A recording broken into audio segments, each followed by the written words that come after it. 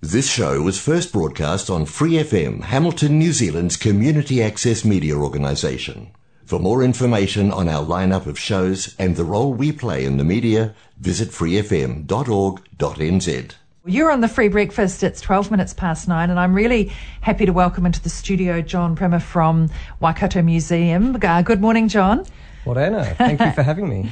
It's a great pleasure, and this is the first time you've talked to us at Free FM, I think. Yeah, excited to be here finally. You've spoken to my colleagues, I think. Yeah, I have spoken to a few colleagues over the years, which is really great. So, chuffed to have you here, and tell us a little bit about yourself and what you do in your role as curator.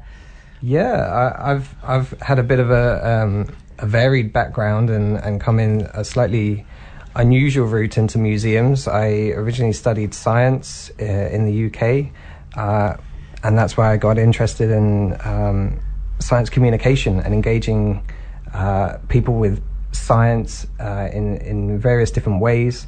And I really found my passion with exhibitions.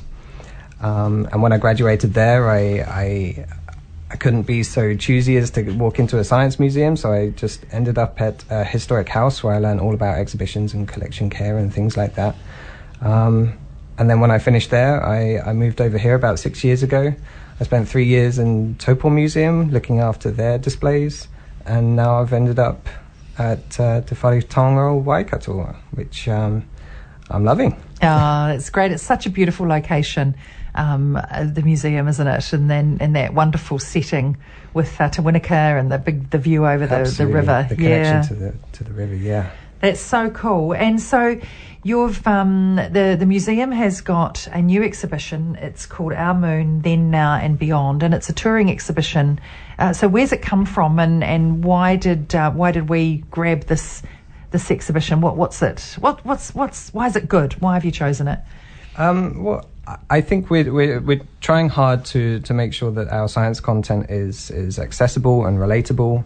And Nelson Museum have put this exhibition together, and it covers a bit of everything about the moon, and lots of different angles. And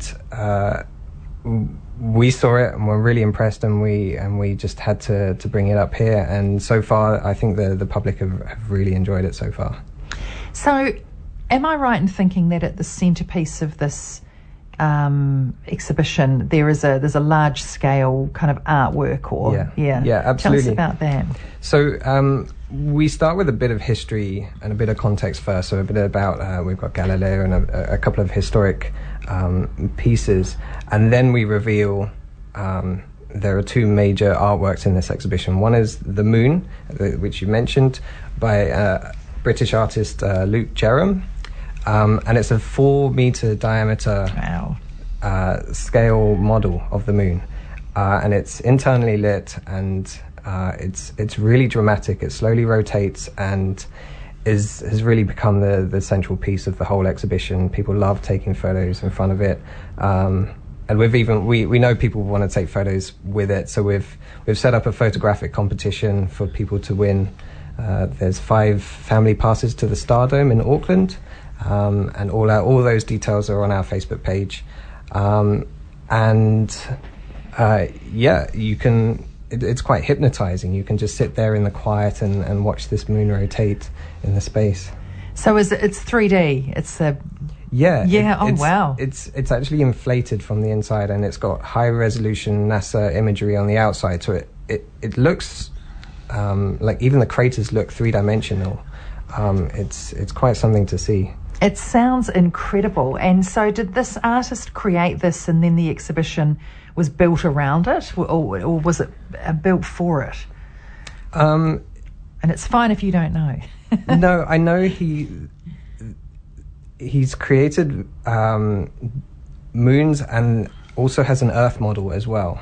And I think he's been doing it for various years, but they're so captivating that I know that they've just been installed places like abandoned churches and swimming pools and festivals and things like that it's so mesmerising. It stands on its own, you know.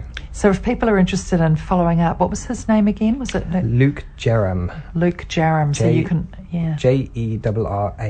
Okay, so that's a reasonably well-known name, but you can check that out. And in terms of other activities and things that are happening, you've got the photographic competition, which sounds really cool, and it sounds a little bit Instagram-worthy for people that are into that. Absolutely. Are there other events or activities that the museum's building up around this exhibition? Yep, so our education team have put together a complete school program for school kids to come through and schools to book through. And yes, we're putting together a program of events that I think it's best just to follow our Facebook page to see the latest, but we're looking to work with people around the Waikato specific connections to the moon. Great. And how long is the exhibition staying in the whare? It's open until the 12th of June, and it's open every day 10 till 5, and it's free, which is the best thing. You can just drop by and it's completely free. That's fantastic. I mean, there's a lot of really good free exhibitions there at the museum, and I think good timing because we'll be coming up to school holidays soon with Easter. Yeah, absolutely. And I know sometimes the museum has some holiday programs. Have they been affected by COVID and things, or are you still doing stuff? It's changed a little from what it was in the past, but we're still doing our very best to do as much as we possibly can and make it all as accessible as possible. So if there's school teachers that you know, it sounds like getting in touch with the education team's a good idea to get groups down to see it, but also to a free exhibition open until June, so there's plenty of time to go and go back. If you didn't, maybe you take a photo, and if you didn't get it right the first time, go back and repose yourselves. Yeah, there's so much to it. There's other parts to the exhibition, and even if you wanted just to go in and just have some quiet time with the moon, or go back and read the panels or watch some of the videos. There's so much to do in there. And you talked about another. Were there two artworks that you talked about attached to it? There's a tunnel which has been created by Hannah Beer, which is it's very darkly lit with some dyed velvet to make it look a little bit like a nebula, and then she's used crystals and fiber optics, and then mirrors as well. So she's tried to create the feeling of floating through space. It's quite trippy, and it curves around, so you can't see the end of it as you walk into it. And that's proving really popular as well. Oh, that sounds fantastic. So you talked about it being an interactive, or I've read about it being an interactive exhibition, and that would be one of those elements. Yeah, absolutely. There's base building, so for the smallest kids, they can come along and we've got little blocks and they can build their own lunar base.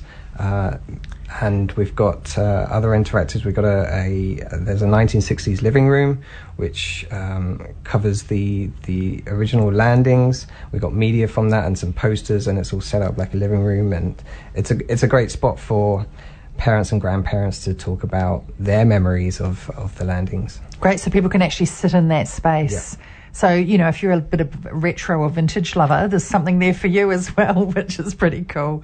Hey, thank you so much, John, for coming in and talking to us about it. It does sound really cool, and it sounds like one that people can go back to, take family to. There'll be different things, and I'm sure kids would love going through that tunnel more than once. It sounds like it would be something you'd want to do often. Absolutely. Well, thank you so much for having me. It's a pleasure. That's John Primmer there from one of the curators there at the Waikato Museum. You're on the free breakfast.